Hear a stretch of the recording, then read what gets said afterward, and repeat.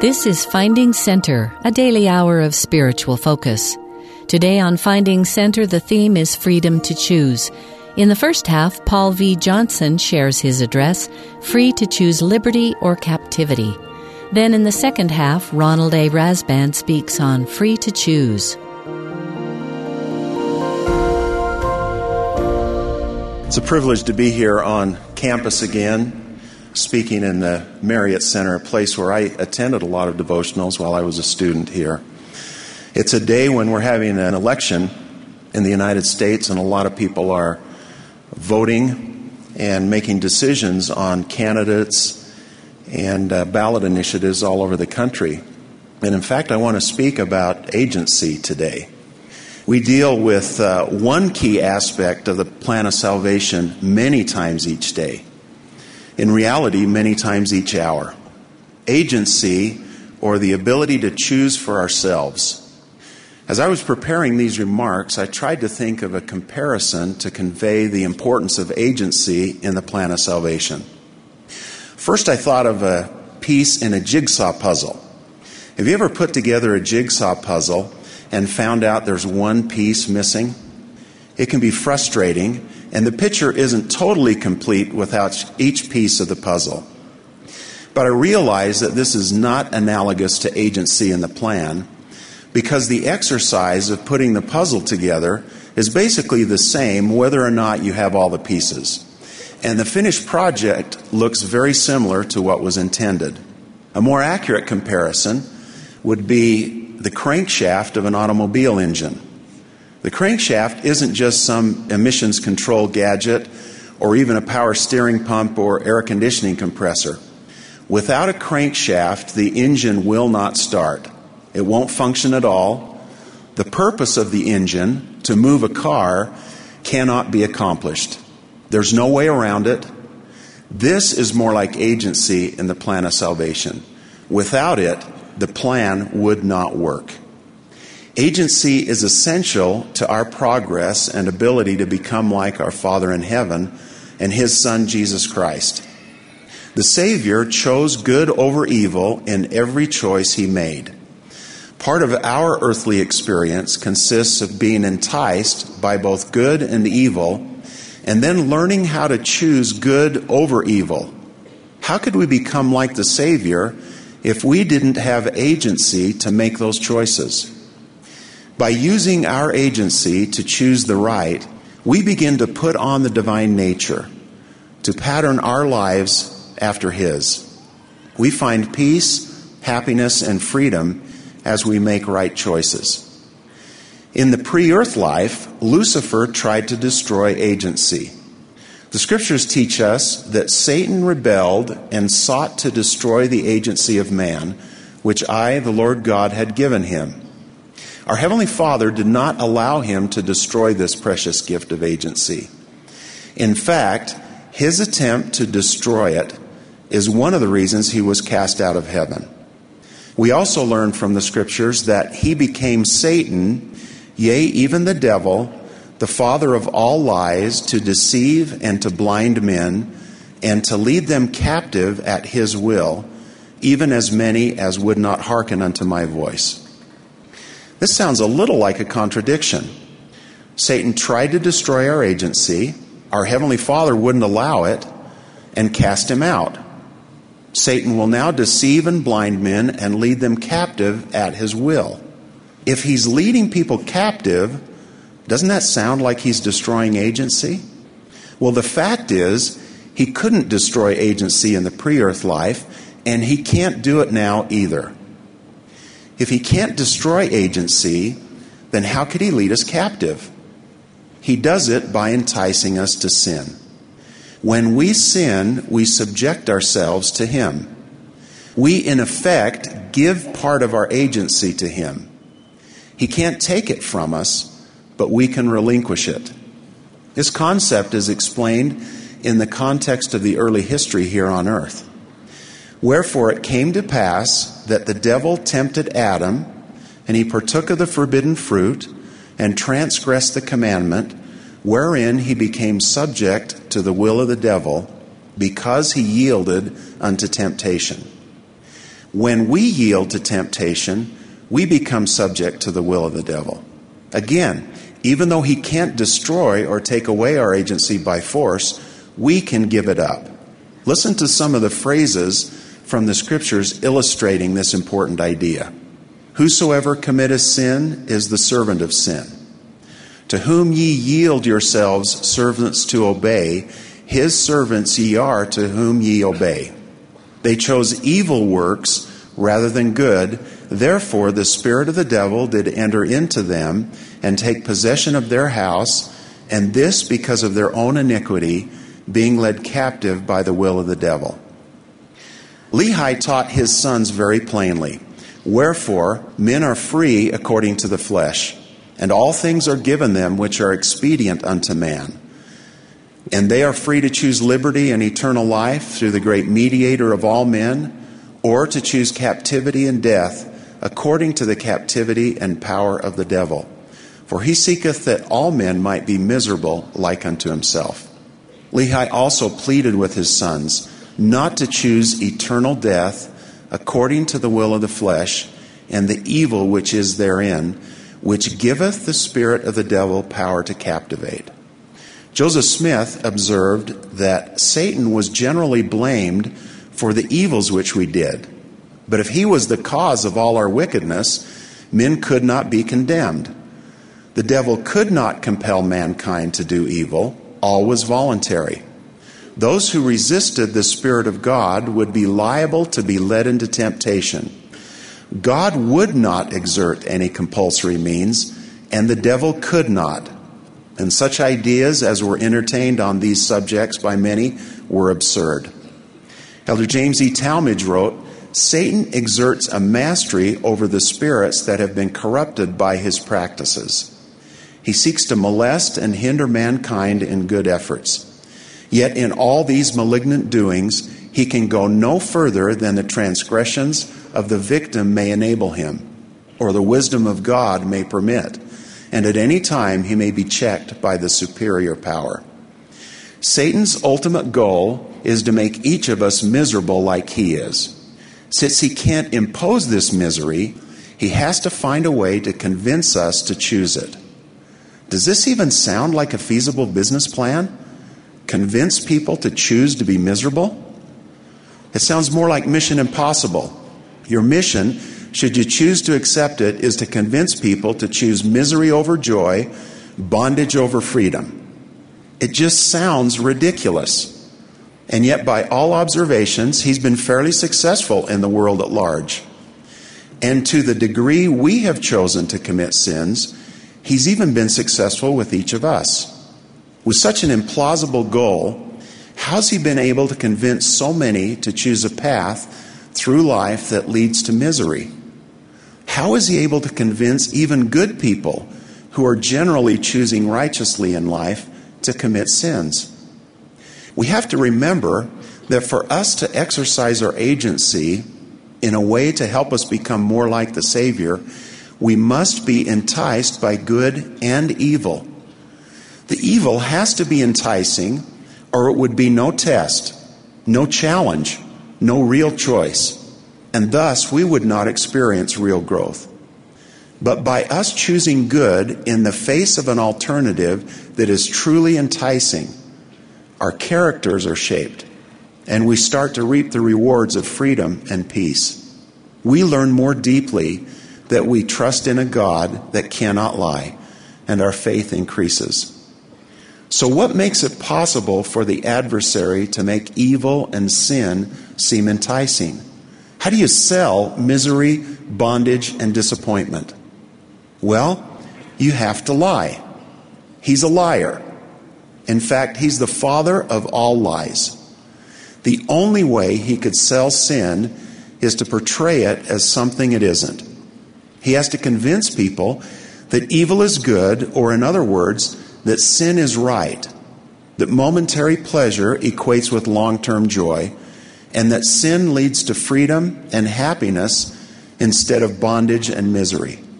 He also throws in the idea that good is evil and that righteousness is bondage. Satan is a master at marketing. He's been at it for a long time, but the foundation of his marketing scheme is always lies. Let's look at a few examples from the scriptures. Cain loved Satan more than God. He bought into the lies of Satan and chose to sin. After he killed Abel, there's a very telling description of Cain's reaction. And Cain gloried in that which he had done, saying, I am free. Surely the flocks of my brother falleth into my hands. It's clear he'd fallen for the adversary's portrayal that committing sin, although Satan never calls it that, will bring happiness and freedom. Cain's exclamation, I am free, has to be in the top 10 list of most deluded statements in all of Scripture. He found out very soon that he was anything but free and anything but happy because of his action. Yet how many people have felt the same thing, a burst of exhilaration or a sense of freedom when they've committed a sin and think they've gotten away with it? There was a time in the Book of Mormon when the Nephites had become very wicked. Samuel, a Lamanite, was sent to preach repentance to them. He explained to the people, ye have procrastinated the day of your salvation until it's everlastingly too late, and your destruction is made sure.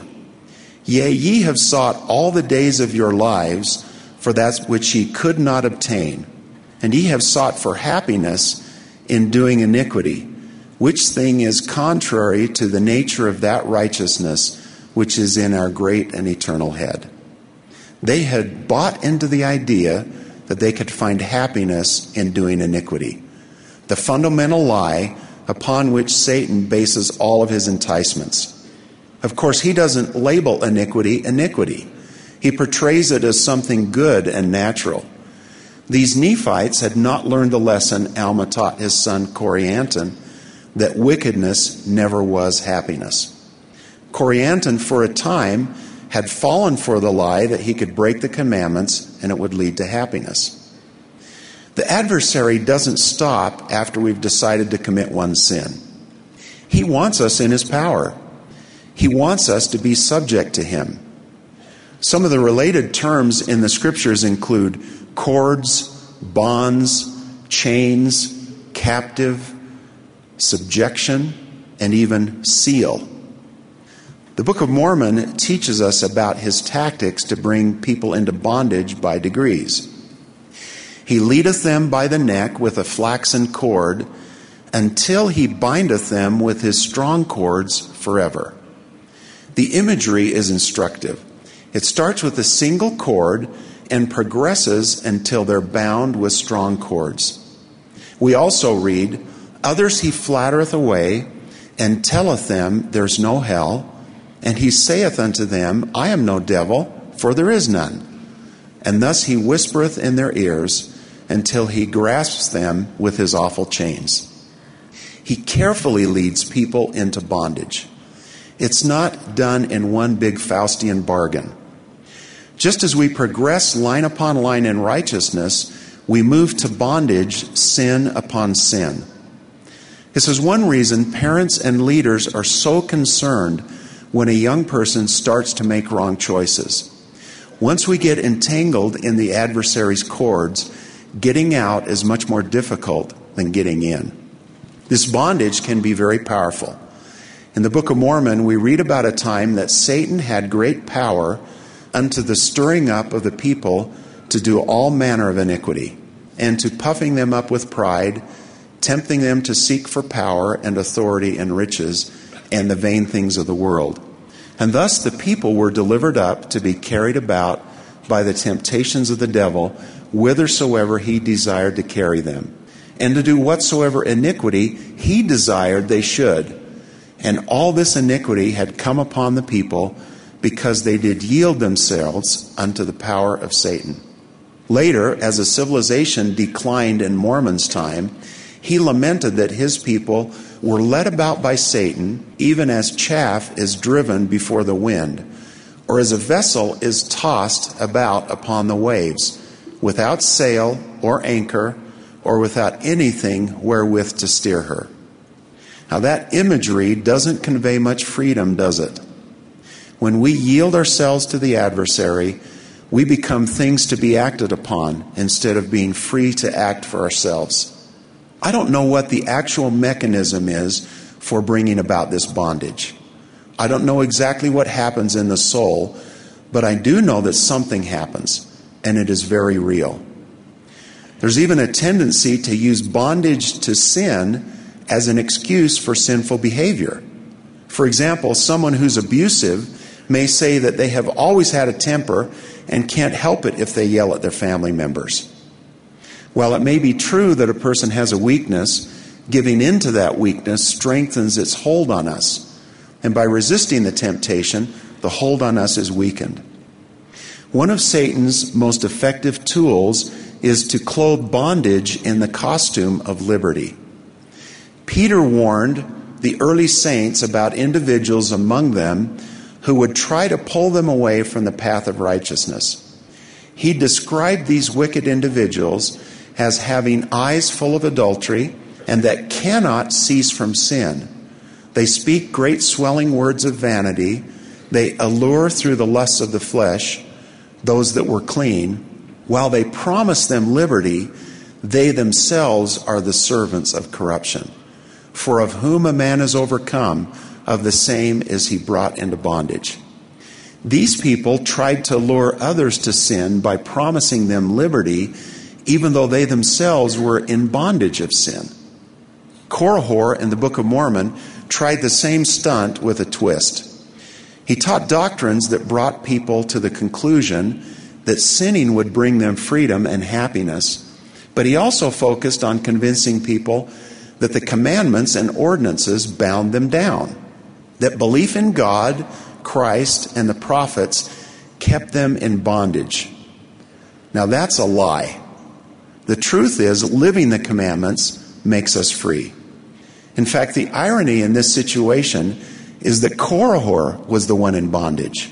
He was not free. We don't know all of his sins, but one that bound him down was his lying. He always knew there was a God, but repeatedly denied this fact and lied to others about it. When Korihor denied the existence of God to Alma, Alma told him, "I know that thou believest, but thou art possessed with a lying spirit, and ye've put off the Spirit of God, that it may have no place in you. But the devil has power over you, and he doth carry you about, working devices that he may destroy the children of God." Korihor had chosen to lie initially, and then continued to lie repeatedly, until Alma described him as possessed with a lying spirit. Today there are many individuals promoting or condoning sin, and also parts of our culture carry these dangerous messages. For example, we see in the media a lot of modeling of sins with seemingly no negative consequences. We see meanness, law-breaking, disrespect, breaking the law of chastity, immodesty, and profanity in almost a constant stream. Many times, goodness and righteousness are portrayed as naive and silly at best, and evil at worst. Each of us has sins which easily beset us and bind us down. No one is exempt. You might struggle with something different than what I face. Even Nephi grieved that he struggled with temptations. And why should I yield to sin because of my flesh? Yea, why should I give way to temptations that the evil one have place in my heart to destroy my peace and afflict my soul? Since each of us has sinned and thus has subjected ourselves to the will of the devil to some degree, we need to somehow be freed from the bondage of sin. The atonement has power to break these bonds, these chains, this captivity. When the Savior began his public ministry, he referenced a prophecy about himself and his mission. "The Spirit of the Lord is upon me, because he hath anointed me to preach the gospel to the poor. He hath sent me to heal the brokenhearted, to preach deliverance to the captives, and recovering of sight to the blind, to set at liberty them that are bruised." Deliverance and liberty come through him and his atonement. No matter what the nature of the sins in our lives, dishonesty, pride, hypocrisy, laziness, greed, challenges with the law of chastity, addictions, anger, word of wisdom problems, whatever sins we struggle with, we can be freed from any degree of bondage we may be in. Each of us has experienced this as we've repented in the past. We've felt the true freedom as we've been forgiven and have jettisoned the behavior that has tormented us. Sometimes these bonds are broken in a dramatic way. They seem to burst, and we're immediately freed. Other times, the cords are loosed rather than burst. It's almost as if a little at a time, the cords that are wrapped around us are unraveled. But whether this happens all at once or gradually, the long-term effect is the same. We're free. And either way, it is miraculous. When we obey Satan, we give him power. When we obey God, he gives us power. This is not the message we get from the world, but it's the truth. Real power, the power to become like the Savior, is only found in obedience. Real freedom is found in obedience, in subjecting ourselves to God's will rather than the will of the flesh or the will of the devil. Freedom through obedience. This sounds like a paradox, but those who've lived this way can testify it's true. Obedience brings power, freedom, joy, peace, and hope. While obedience does protect us from spiritual bondage and the misery associated with sin, it doesn't bring us a life without challenges. There are things in this fallen world that can bring misery and suffering, such as sickness, death of a loved one, physical pain, and the actions of others. But misery from these sources will eventually be taken care of by the atonement. And if we endure them faithfully, they will not have eternal negative consequences on us. However, the misery resulting from sin can only be completely removed if we repent. When we're righteous, Satan has no power over us. Prophecy about the millennium teaches us that because of the righteousness of his people, Satan has no power. Wherefore he cannot be loosed for the space of many years. For he hath no power over the hearts of the people, for they dwell in righteousness. Now this scripture is speaking about the condition which will exist in the world when the people as a whole live in righteousness. But the principle can be true today for us individually.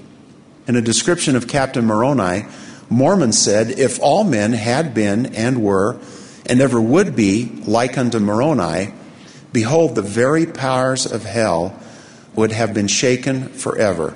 Yea, the devil would never have power over the hearts of the children of men." Individually, we can be free from any power the adversary would like to have over us by living righteously. He only gains power as we allow it by our choices. If we have something in our life that's bothered us and bound us down to some degree, let's repent. Let's get rid of it and increase the freedom in our lives. If you'll pick something and work on it, I will too. Agency, the ability to make choices, is a crucial and wonderful gift. And we rejoice that we're here on earth, able to choose good over evil and to progress toward exaltation. As we use our agency to choose the right, reject the evil, and love God, His grace is sufficient for us. And by that grace, we will become perfected in Christ. To this I testify in the name of Jesus Christ. Amen. You've been listening to Finding Center. Our theme today is Freedom to Choose. We've just heard from Paul V. Johnson. After the break, we'll return with Ronald A. Rasband for Free to Choose.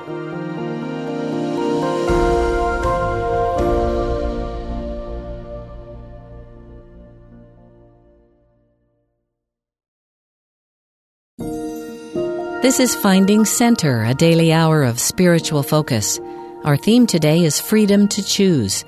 Next is Ronald A. Rasband, a member of the Quorum of the 12 Apostles of the Church of Jesus Christ of Latter-day Saints at the time of this address, titled Free to Choose.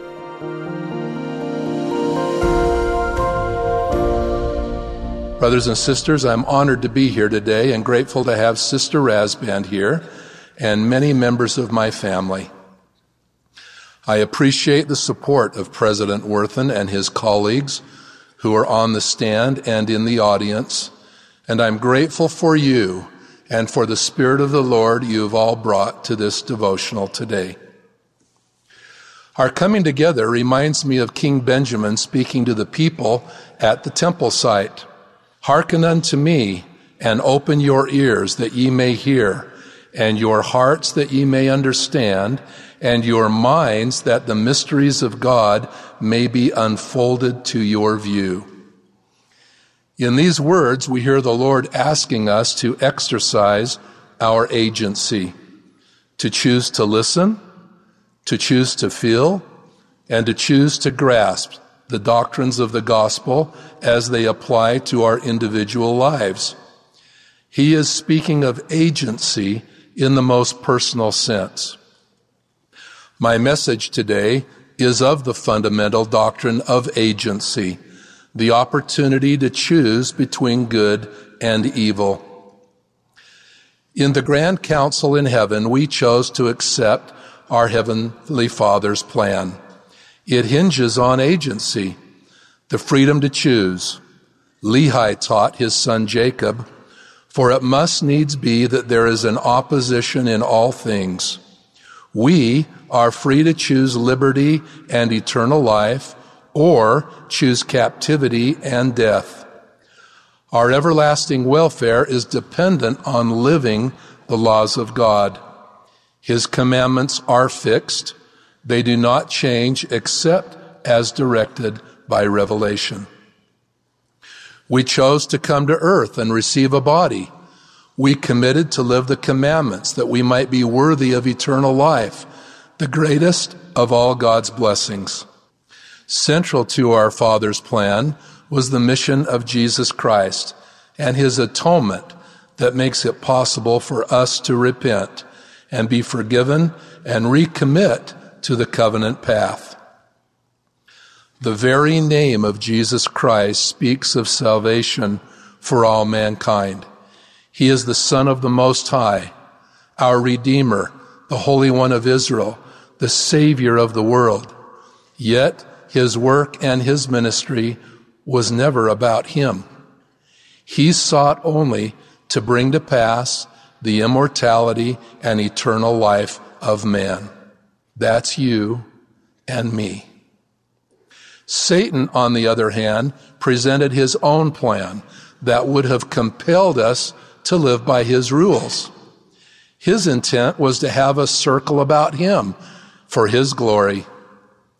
Everyone in this room, everyone who has lived or yet will live on this earth, chose not to follow him. Satan has already lost more than we have right now.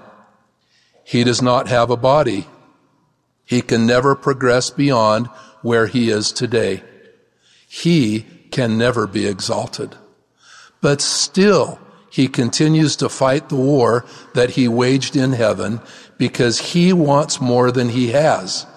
He wants us to join him in his misery. By divine design, we can become like Heavenly Father and receive all he has.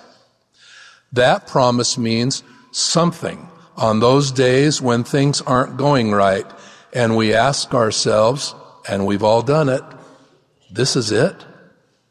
Well, it isn't. This is mortality, a stage of progression that guarantees for those who are righteous exaltation in the kingdom of God forever.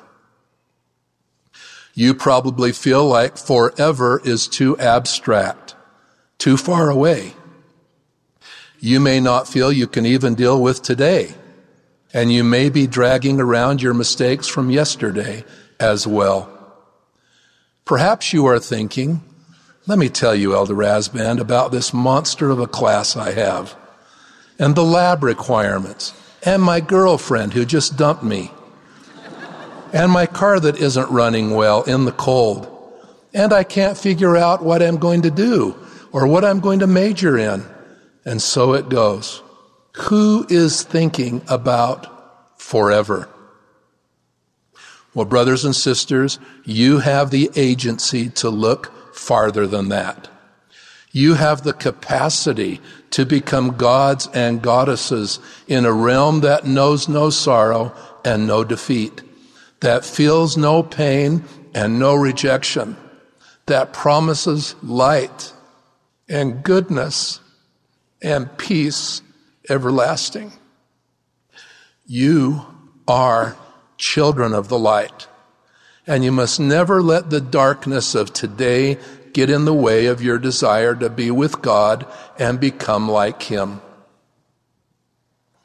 With such uprightness comes joy. President Russell M. Nelson has said, "The joy we feel has little to do with the circumstances of our lives and everything to do with the focus of our lives. When the focus of our lives is on God's plan of salvation and Jesus Christ and His gospel, we can feel joy regardless of what is happening or not happening in our lives. Joy comes from and because of Him." So choose to feel joy because your Savior Jesus Christ has atoned for your sins. For Him, the atonement was a choice. He pled, "O my Father, if it be possible, let this cup pass from me. Nevertheless, not as I will, but as Thou wilt."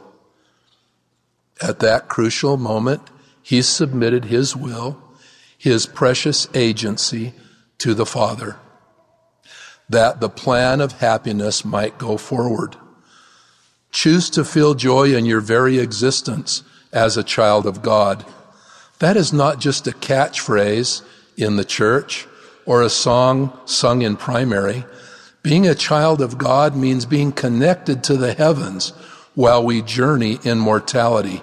Being a child of God means there are expectations for us to make a difference in the Lord's kingdom right now.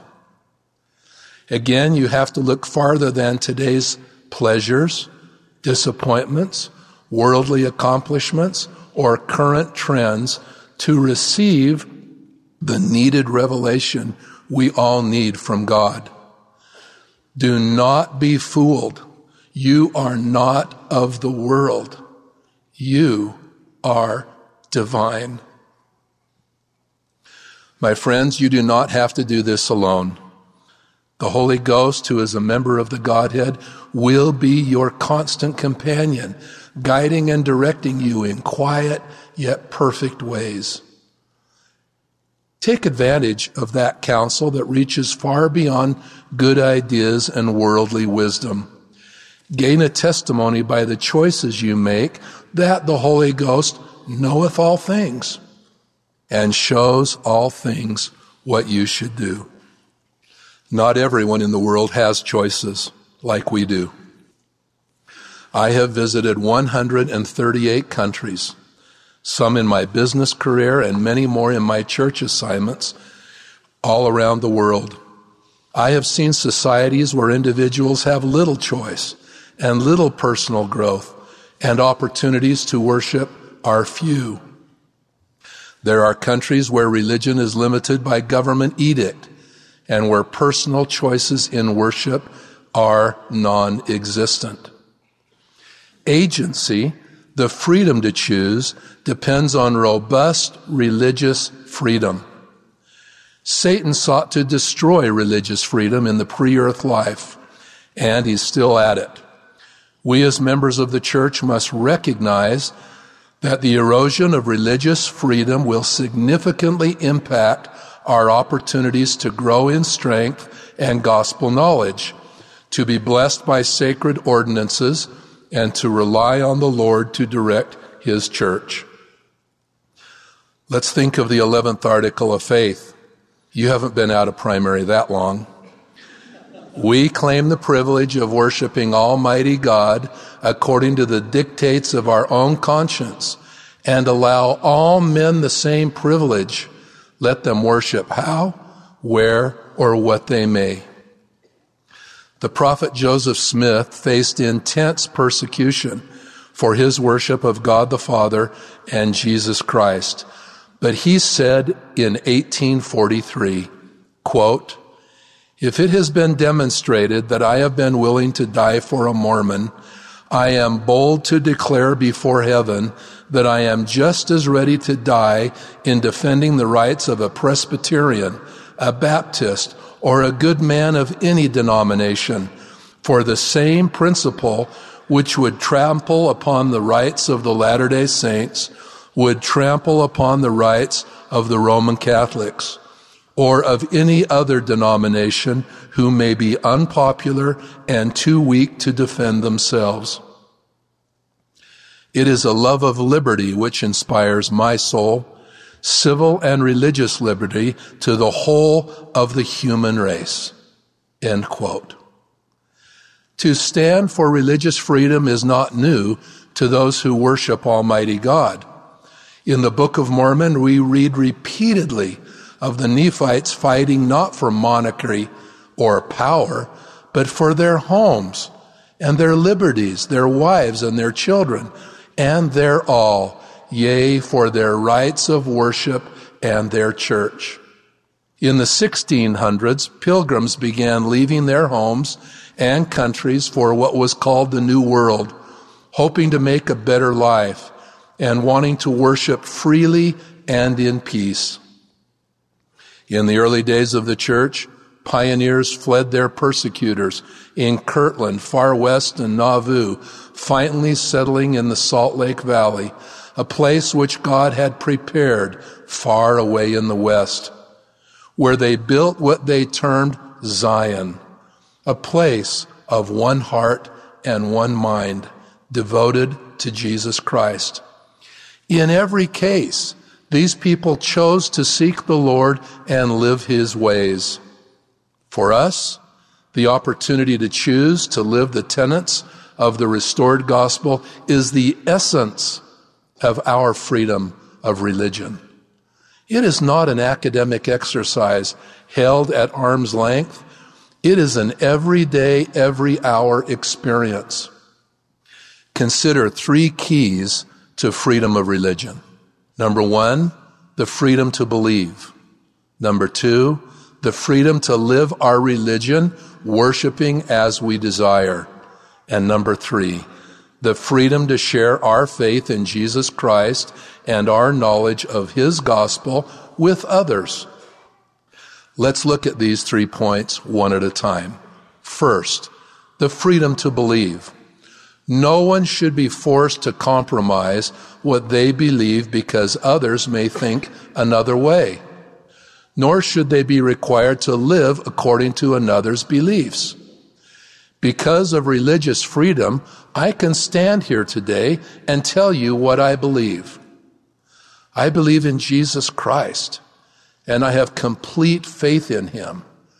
Because of the Savior's atonement, it is possible for you and me to repent and move forward on the covenant path, clean and pure, with our hearts fixed on eternal life.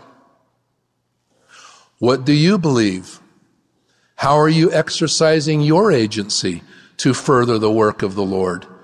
Do you take to heart the Lord's example when He said, "I seek not mine own will, but the will of the Father which hath sent me"? Second, the freedom to live our religion. We chose to make covenants, and we choose to make covenants when we enter the waters of baptism, and we chose to renew those covenants every Sunday by partaking of the emblems of the Lord's sacrament. We choose to take the Lord's name upon us. His name is not simply another reference to a great leader. This is Jesus Christ, the Savior of the world, who atoned for the sins of all. His name has singular and eternal power. When we choose to take his name upon us, we commit to join his legion of valiant, righteous servants, focused on God's plan. Joseph Smith called it the cause of Christ. We have an honor code at BYU that reflects your freedoms and your accountability. Freedom of religion allows you to attend this school, unique in all the world, for its balance of secular and spiritual knowledge. Freedom of religion means you can attend the temples, be sealed as a family, teach gospel principles as outlined by the Lord, even in your homes, and pray to your Father in heaven and receive personal revelation. The question then is, how are you exercising your freedom to worship the Lord in these latter days? Third, the freedom to share our faith in Jesus Christ and his gospel with others. We are gathering Israel. President Nelson has called for us to enlist in this great cause. Quote, "My dear extraordinary youth," he has said, "you were sent to earth at this precise time, this most crucial time in the history of the world, to help gather Israel. There is nothing happening on this earth right now that is more important than that. There is nothing of greater consequence. Absolutely nothing. This gathering should mean everything to you. This is the mission for which you were sent to earth." End quote. And strong language. Many of you have served missions for the church in states and countries far from home. You have borne witness of what you believe and taught others how to believe that same belief in membership in this church. You understand what it feels like to help others recognize the Spirit, that they too might come unto Christ. Years ago, I served a mission in the Eastern States Mission. I loved it. My companion and I taught a young girl named Susan Casey and her family. You can imagine how thrilled we were when Susan and her family chose to be baptized.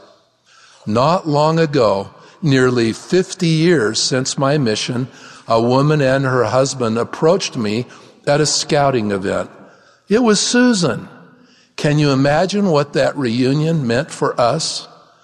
The scripture, when Alma met up with the sons of Mosiah, came to mind, for he did rejoice exceedingly.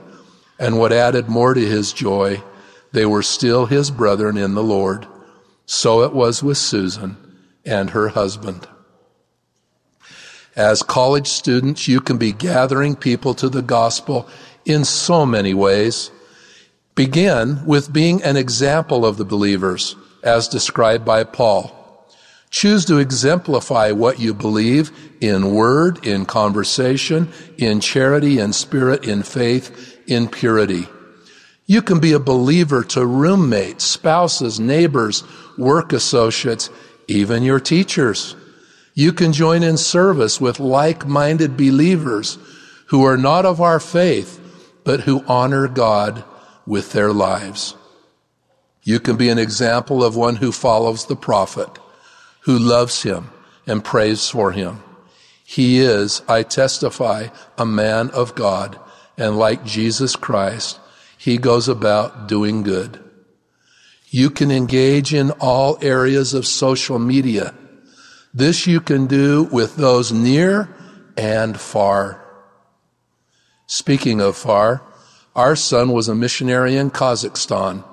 There he taught a young Muslim man named Dmitry Trey. Dmitry chose to be baptized. 15 years later, while on assignment for the church in Russia, I met Dmitry, who was then living in Moscow.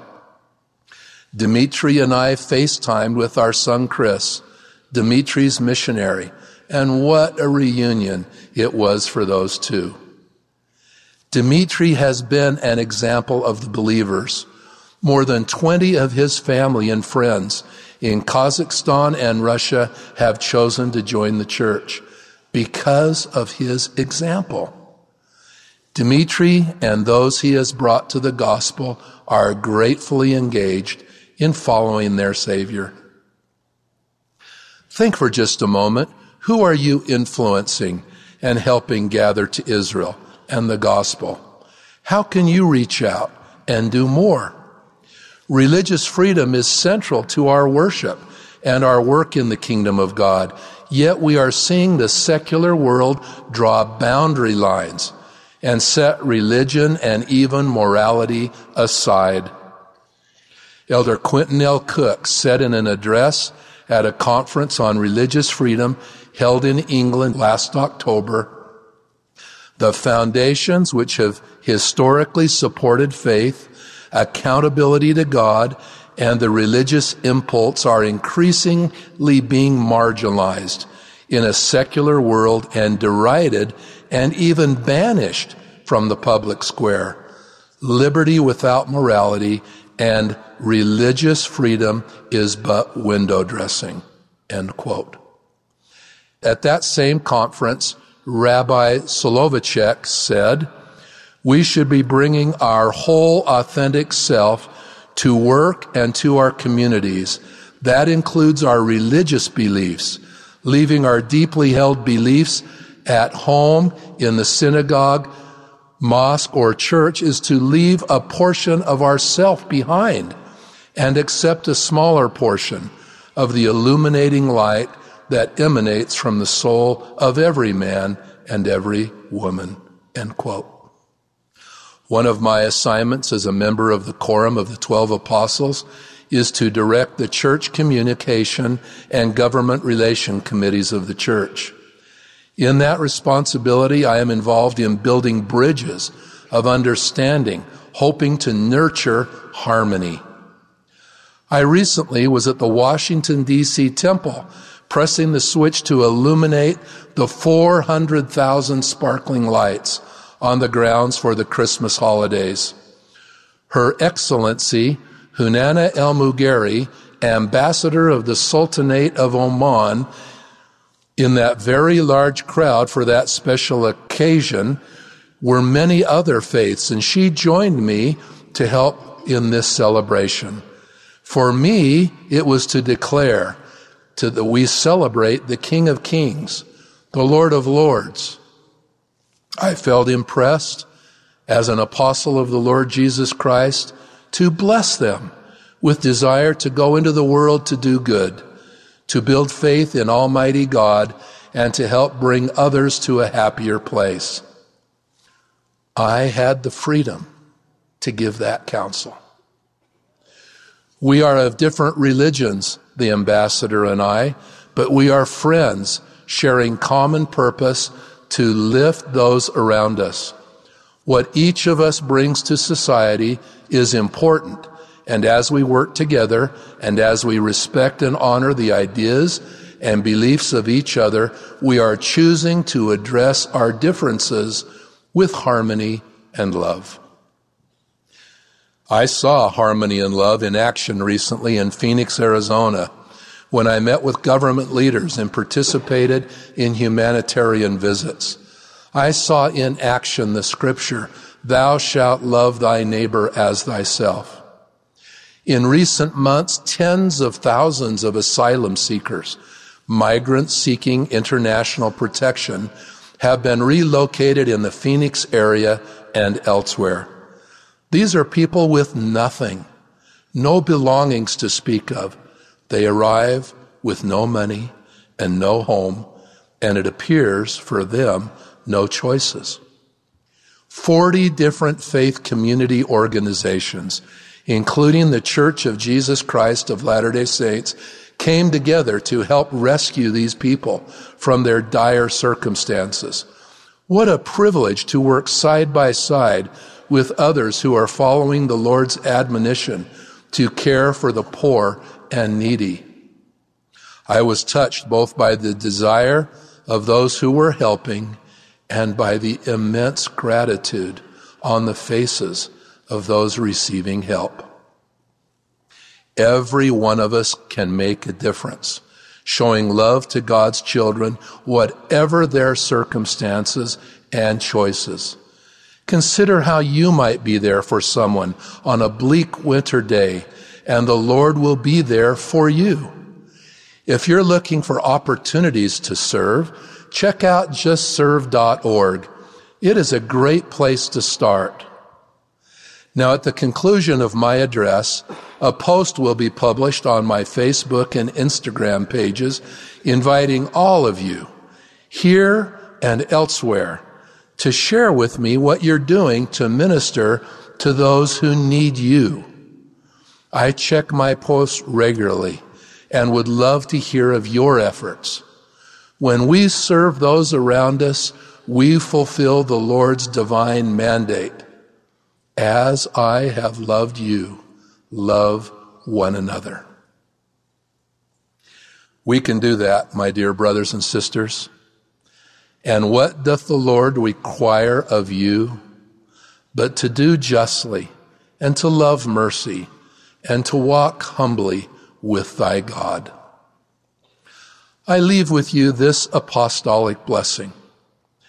May you know and feel the importance of your life in the Lord's kingdom here on earth. I bless you with the wisdom to make good choices, to think beyond the vagaries of today to the profound and divine opportunities that await you. As you choose to follow the Son of God, I bless you with charity for all, whether inside or outside of your circle, and with strength to stand for religious freedom and to live with devotion the doctrines of Almighty God. Lastly, in this bicentennial year, as we celebrate the beginning of the restitution of all things, commencing with the first vision with the young prophet Joseph Smith, I add my sure and solemn witness that this is true. I know that Joseph Smith was the first prophet of the Restoration, and that President Russell M. Nelson is the Lord's prophet as the Restoration continues in this our day. We love you, we thank you, and we need you. In the cause of Christ, in the name of Jesus Christ, amen. You've been listening to Finding Center. Join us every weekday for an hour of inspiration and spiritual focus.